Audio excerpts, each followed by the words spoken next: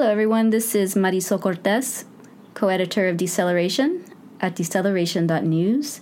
And in today's podcast, we are going to be talking with some folks from the Center for Democratic and Environmental Rights, CDER. And they are an organization that assists communities with passing rights of nature, ordinances, and other kinds of legislation, as well as community bills of rights, which have been used to halt fracking and other forms of destructive development, which have been used as well in Ecuador to change their constitution to include a central recognition of the universal rights of Pachamama or Mother Earth. And specifically, we're going to be talking with Thomas Lindsay, who's an attorney and senior counsel at CDER, as well as two local organizers, Lauren Munoz and Liam McMillan. And we're going to talk about just kind of broadly what the rights of nature approach is and what makes it unique, and as well as what it has been able to accomplish in other communities around the world and in the United States, and what it might look like here in the watersheds of South Texas. My name is Tom Lindsay, and I'm a senior legal counsel for an organization known as the Center for Democratic and Environmental Rights. I'm Lauren Munoz. I'm volunteering with Liam at CDER, and I've also done some local organizing here in San Antonio. I'd really like to talk about just, for somebody who's totally unfamiliar with the concept of the rights of nature, can y'all explain what that means and where it comes from and how that approach differs from other legal or philosophical bases for environmental protection? Sure. So I'll take a shot at that first and then turn it over to these guys. But so the rights of nature concept is an easy one. It's about legally enforceable rights akin to human rights for ecosystems. So think forests, rivers, oceans as having some kind of legally defensible rights. So essentially elevating the protection of ecosystems and nature to the highest level possible under a Western system of law. So that's the concept. It's an easy concept to understand. It's very complex in how it's actually implemented, because we live in a system which favors in some ways property and commerce as certain concepts in our system of law. And that's how the structure of law is built, or that's what the structure of law is built around, whether it's a constitutional structure of law or the statutory structure of law. And so this concept of nature having rights kind of runs contrary to some of that, because today under a Western system of law in the U.S., if you own a piece of property, you have a deed to a 10-acre piece of land, that deed carries with it the legal authority to destroy that 10-acre piece of land, the ecosystems on a 10-acre piece of land. If you want to put in a landing strip for your private helicopter, you can do so. There's nothing in the law that stops you. And so in essence, we've had a system of environmental law in this country that's been based on trying to restrict those property rights. And so environmental law has been subordinate to those property and commerce concepts within the law. So while it's a simple concept to wrap our heads around, ecosystems having rights, because of course, in our system of law, corporations have rights. And corporations are not people. At least corporation itself can't get up and walk around and go to a restaurant and vote and do those types of things. But for some reason, ecosystems and nature upon which we depend for our own survival, as well as all life on the planet, doesn't have any recognized rights. And instead, we've tried to protect it through doing other things that fall short of that rights recognition. And so when we give talks, we talk about nature status today, ecosystem status today, like the San Antonio River, for example, stands in the same place as women in the 1840s, that women were property of their husband or property of their older brother, but they were property under the law, not rights-bearing people. Or African Americans, slaves in the 1840s, who were not persons, did not have rights, and only had certain protections derivative through slave owners, so the people actually owned them. And so I don't think anybody would argue that that kind of legal system is appropriate for today.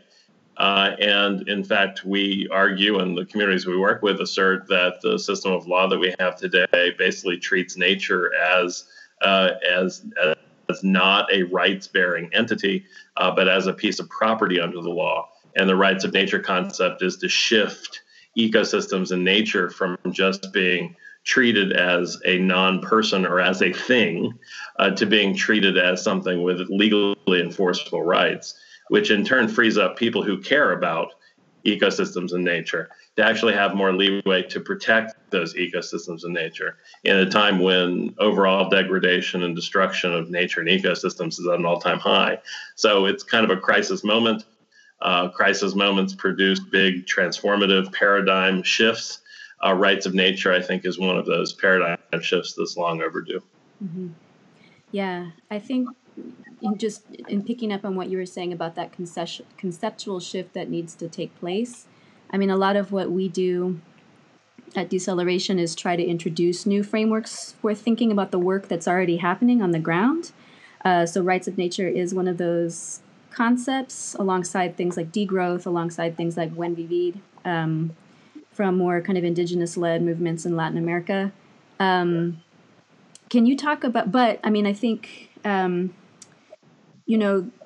there's something so entrenched in not just the legal system, but in conceptual frameworks as to be not just ideological, but even like ontological, like on the level of the basic ways we understand reality, this idea that nature is property or that nature is commodity, that nature is not animate, that nature is not a person. It's so deeply entrenched in the West, right? Can you talk about some of the best strategies you've seen in terms of like organizing wise on the ground for shifting that conceptual notion of nature as property to one that sees it as a rights-bearing entity? Like what worked on the community level? Yeah, so it's very true that rights of nature is a foreign concept to Western civilization law, but it's not a foreign concept to indigenous cultures. So indigenous communities have always understood nature as being something else other than property, something that couldn't be owned. And in addition to that, whereas indigenous cultures have taught us that that framework, that concept, that value system, where the indigenous communities talk about the flying people and the swimming people, being the salmon, being the swimming people, and the birds being the flying people, that there's a different understanding of the role of nature in those cultures and societies. And I think in white culture and whatever we want to call it, back in the 70s was when a real breach started, which was a guy named Christopher Stone, who was a law professor, still is at USC, wrote an article called "Should Trees Have Standing?" basically positing the possibility that people should be able to represent natural objects, for want of a better word. So forests and parks and rivers and lakes and oceans and those types of things. And the idea kind of picked up some credence when Justice Douglas of the U.S. Supreme Court put it into a dissenting opinion in a case called Sierra Club versus Morton, where the Disney Corporation wanted to come in and build this huge ski resort in California. And the Sierra Club brought suit to try to stop the development from occurring. And the Supreme Court threw out the case because they said that the Sierra Club members hadn't shown injury, which is a requirement for getting into court. You have to show that you use the natural resource, or in this case, use the area that was being destined for the Disney development, and that the Sierra Club members couldn't show that they had been injured personally enough to maintain the case. To which Justice Douglas said, how stupid is that? that people have to prove injury in their exploitation or use of a natural place to be able to defend that natural place. And so in the dissent, he posited that ecosystems should be able to stand on their own and actually be represented by individual people, but that the interest being defended should be that of the ecosystem or natural community.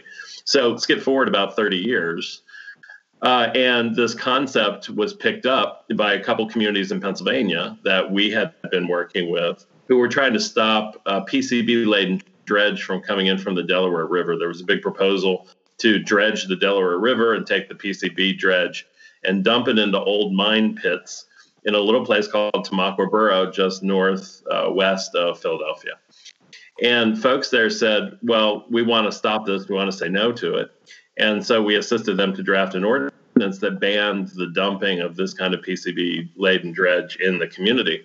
And while we were doing that work, people in the community said, well, wait a minute, community here doesn't just mean the Homo sapiens, the people that are walking in the community, because this dredge could come in and affect the Little Schuylkill River or the other tributaries that flow through the municipality. And if those get injured, we really have no recourse to fix it, because the Clean Water Act is basically built around human concepts of fishable and swimmable, and really from a homocentric kind of view, but that these kinds of things can kill off ecosystems or severely damage them. And so people in the community of Tamaqua said we need to expand our definition of community. So it doesn't just include the two-legged people, but it actually includes everybody here. And that was the beginning of the first rights of nature law in the world, which was passed in Little Tamaqua Borough, 7,000 people. And folks there adopted it into law through their city council. Their borough council voted it into being, and that was back in 2006. And what's great about these ideas, as hard as they are to push uphill in a Western culture that's dominated by property and commerce concepts, is that once the idea is birthed, it's really hard to stuff it back into the toothpaste, or to stuff it back into the toothpaste tube. And so what happened next was we got a call from folks in Ecuador who were working with Ecuadorians on drafting a new constitution for the country of Ecuador. And we traveled down to Ecuador to meet with the Constitutional Assembly and help them draft new language that made it into the Ecuadorian constitution, was overwhelmingly ratified by the public, is now law, constitutional law in the country. They were the first place to shift nationally from a property-based system of environmental protection to a rights-based system of environmental protection. There's been about 60 enforcement cases enforcing those provisions now in the country. It then boomeranged back to the U.S. We now have about 3 dozen communities in the U.S., including the city of Pittsburgh, which has adopted these rights of nature laws.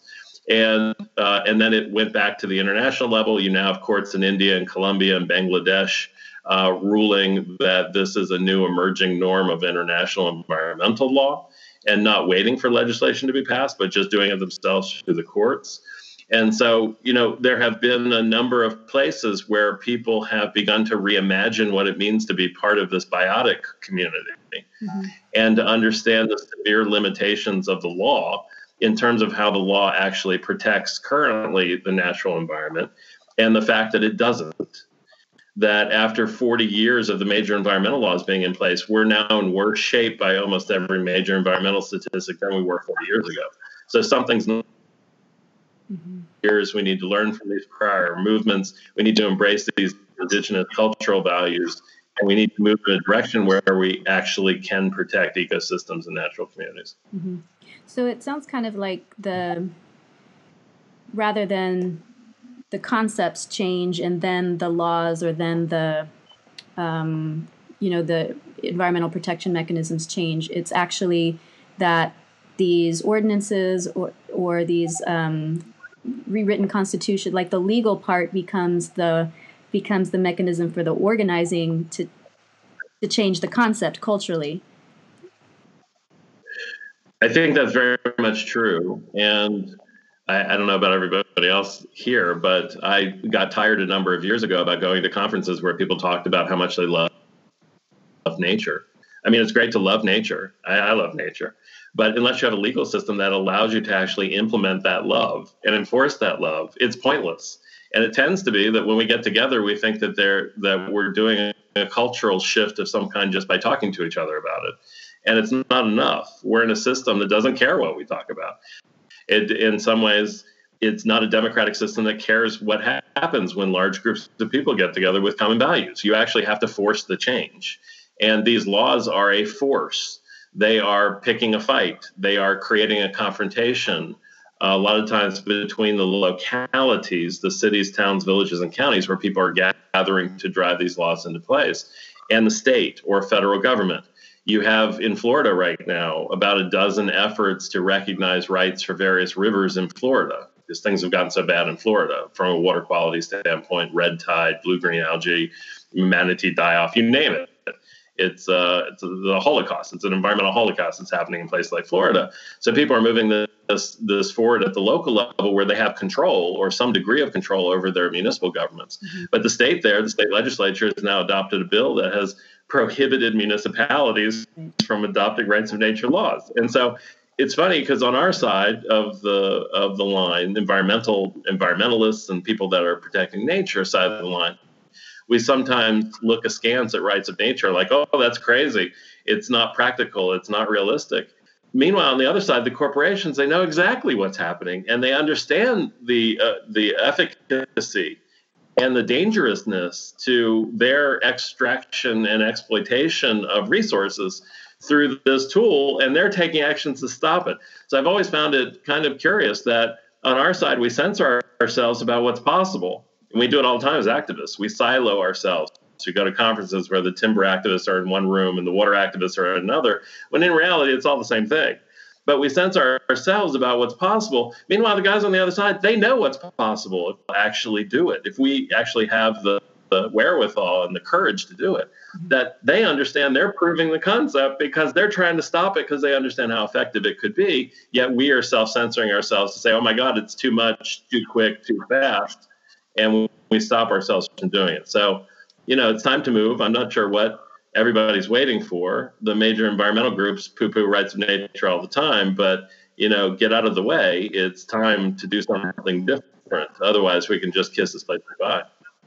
So you brought up Florida, and it made me think about Texas here. How would that work? How would that approach work in a place like Texas, where we've seen time and time again, anytime we try to pass something on the local level, whether it's fracking within city limits, whether it's plastic bag bans, whether it's paid sick time, it's just struck down by the Texas legislature or by the courts here. In Texas in particular, we're sort of blessed, I guess, with this state government that professes to champion limited government, professes to champion local control, unless it threatens the interests of big business, and specifically the oil and gas industry. So what are the strategies that have worked to get around that reality that we're living in places like Texas and Florida? Yeah, so Texas is really no different than the rest of the country, which is, you put your finger on it, which is that local lawmaking, when you're passing local laws to require people to mow down their noxious weeds every couple of weeks, nobody cares. I mean, it's nobody cares from a power standpoint. Mm-hmm. Nobody comes in and says, you don't have the power to do that. You don't have the authority to do that. But when a community moves forward to ban fracking, or moves forward to stop a pipeline, or moves forward to do something else in this decision-making prerogative stuff that's been reserved to certain corporate entities under the law, you have a frenzy of activity. And that frenzy of activity over the last 100 years has really produced a series of legal doctrines that stop municipalities and people within those cities, towns, villages, and counties from moving forward to actually stop projects that are harmful to them. And so we don't need to get into details, but one is preemption. So the one legal doctrine is preemption. The state steps in, passes an oil and gas act, for example, that says you shall allow fracking within your community and you have no power to say no to it. And there's also this stupid little rule called Dillon's Rule, which was a product of the railroad corporations as they were moving west to try to clear municipal governments out of the way from obstructing that movement of freight and railroads to the west. It's called Dillon's Rule. And Dillon's Rule says that if the state has not given your municipality the power to legislate in a certain area, you automatically don't have it. So preemption is one where they've spoken and said, you don't have it. Dillon's Rule says, in the default, if the legislature hasn't specifically authorized you to do something, you can't do it. And then there are the doctrines of corporate rights. Corporations have constitutional rights in the United States. So whereas nature doesn't, ecosystems don't at this point, corporations do. How does that affect things? Well, if a corporation has a permit to put a frack well into your community, state or federal permit, it's generally recognized that if the municipality, the community, the city, town, village, or county moves forward to interfere with that activity that's controlled by the permit, that the corporation can sue you. That the corporation can sue your city, saying that you lack the authority to do what you've done, and you're interfering with the corporation's property rights under the law, because the permit itself, even though it's a piece of paper, is a piece of property. And if you interfere with the ability or right of the corporation to extract resources within the community, you owe them money in the amount of the resource that they can extract. That's how the law is set up. The default is that the corporation has the right if they hold the permit.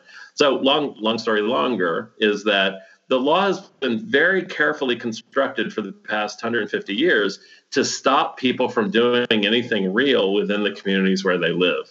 And so this isn't just about rights of nature. It's about democratic authority to control the future of your own community. And we've spent 20 years rolling out a legal argument that's based on a constitutional right of local community self-government, that people have the right to govern their own communities when they pass laws of a certain nature. And the certain nature that we argue about is when municipalities expand civil, political, and environmental rights. See, we're used to the federal government having a Bill of Rights. We're used to the state government. Texas has a Declaration of Rights, a Bill of Rights in their state constitution.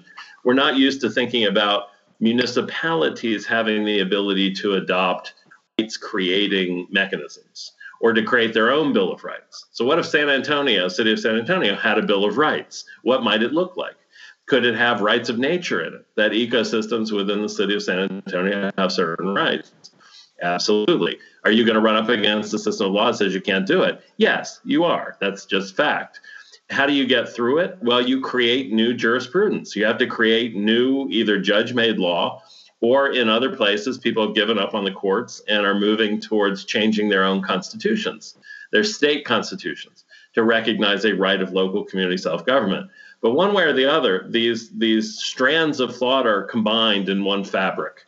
The rights of nature is dependent upon enlarging the portal of municipal authority so that cities, towns, villages, and counties and people within them can actually enlarge that portal far enough to actually get these rights expanding laws into place. That's the key. So it's a democratic movement. It's not just an environmental movement. It's really a revolt by people who are revolting to say this structure of governance is not working for us anymore and we need a different one.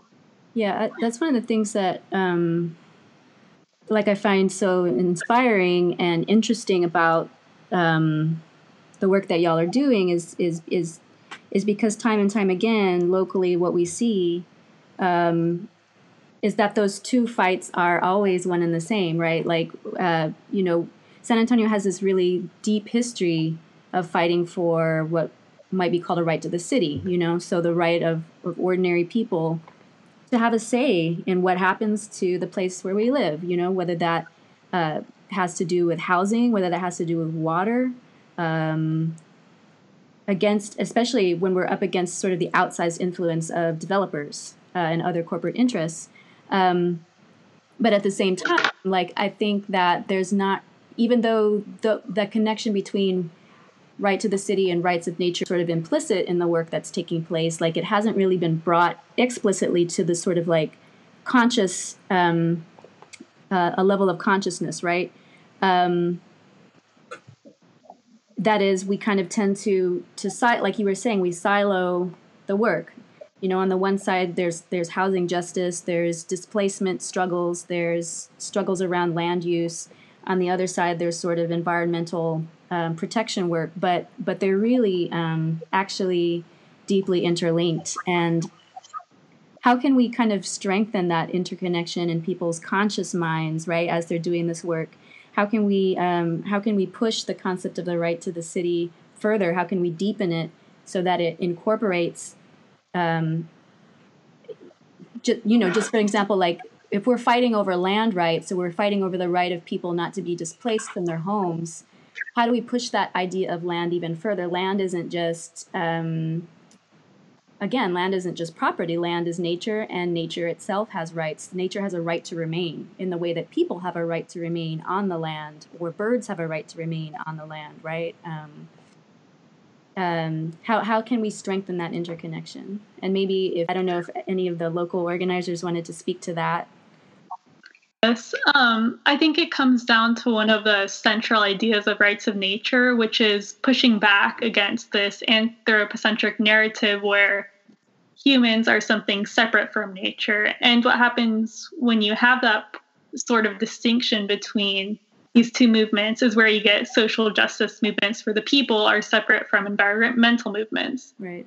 And I think recently people have started to realize the intersection, the term environmental justice, environmental racism, those are becoming more prevalent in conversations of political and social issues. But I think until we kind of ingrain this idea that humans are not something separate from nature, we're something part of it, I think that's when we'll truly realize the necessity of right to the city in order to move our environmental movements further. Mm-hmm. Yeah. And kind of sticking with the local level, I'm really interested in to hear more about what you are doing here locally in San Antonio. It sounds like you're kind of laying the groundwork for like a local campaign. So how did you decide to get involved here specifically? And then how do you decide what a campaign should focus on in a given community, whether it's, the river or whether it's the aquifer, the plants, the wildlife that's here?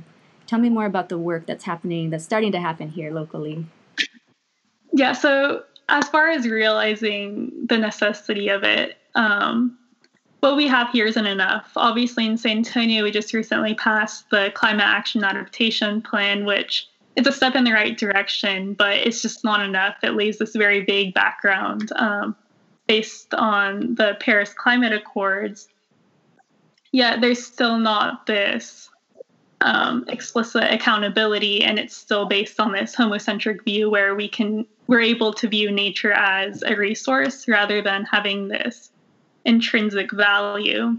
And I think when we view it as a natural resource, it kind of inherently applies that we're going to set any environmental standards around wealth and property. And those who have wealth and property are going to be those with these corporate interests, so oil, natural gas, coal. So rather than us making environmental law in the role of the people of our ecosystems, it's going to be instead favoring those who are polluting our environment the most. Mm-hmm.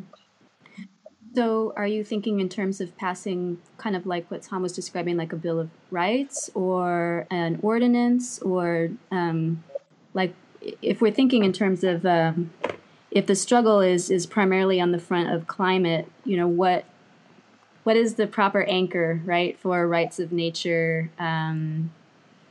campaign?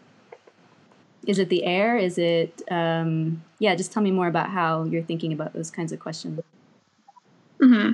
I think as we were talking about earlier, any action for a city as large as San Antonio especially is going to require a sort of change in mindset in the way the law and legal system works. So first, creating law that empowers us in San Antonio to make our own decisions and enforce them more. And then from there, well, it'd be nice to be able to protect an ecosystem as large as, say, the San Antonio River. I think we'll have to focus on just protecting whatever is most feasible, and from there creating this legal precedent of rights of nature. That then, once we have that protection, we can go and protect the larger things. Because when someone's polluting the San Antonio River, we can say, well, we've established this idea that nature has rights. It has this intrinsic value. It has this right to reproduce and sustain and maintain itself. Mm-hmm. So I think it's kind of just a domino effect. Once you protect this smaller part, you just kind of get the ball rolling. Mm-hmm. So it would be kind of, you're thinking like around the river? Yes, that's what we're thinking of so far. But right now we're just kind of building a coalition of groups, environmental groups who might have similar interests. Mm-hmm. And once we get more in touch with other people who have experience, kind of go from there and see what has worked, what hasn't worked for them. Yeah. Any other final things that you didn't get a chance to speak to? Liam, I don't know if there was anything you wanted to bring up, or any last questions that you maybe wanted to be asked or weren't asked? I think one of the issues is how these laws move. I mean, you touched on the fact that the city council most likely wouldn't pass anything, and I think that's been the expectation in other areas, is that the work has to be done through an initiative process or through some way where residents have the power to actually make law themselves. So whereas in different parts of the country, like Pittsburgh, the city council of Pittsburgh unanimously adopted a rights of nature law to stop fracking within the city. So that was an example of elected officials taking steps to pass something directly. And in Mora County, New Mexico, one of the only counties to pass rights of nature laws, was done through the county commissioners. But in most other places, you have to go over the city council's heads.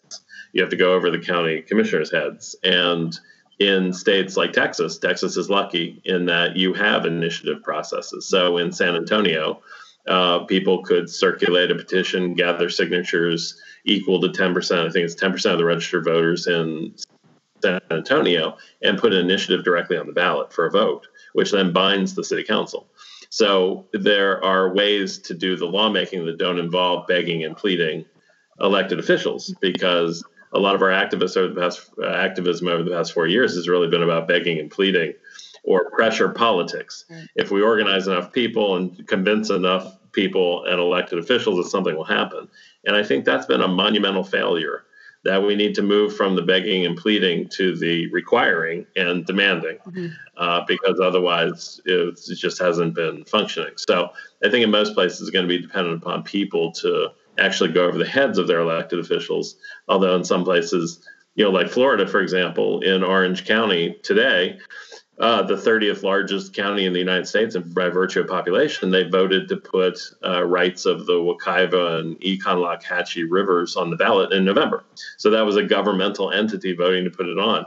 But I think the instances, at least over the past 20 years of that happening, are fairly small. And most of it's happened simply by people's activism to go over the heads of their elected officials. And I think what Lauren and Liam are, in the beginning stages of in San Antonio to try to figure this out and bring people together, I think that's, will either result in one of those two pathways. But making law requires, either good elected officials who are willing to step out of their normal trajectory and do something amazing, or people power to circulate petitions, get signatures, and put it on the ballot over the heads of their elected officials. Right.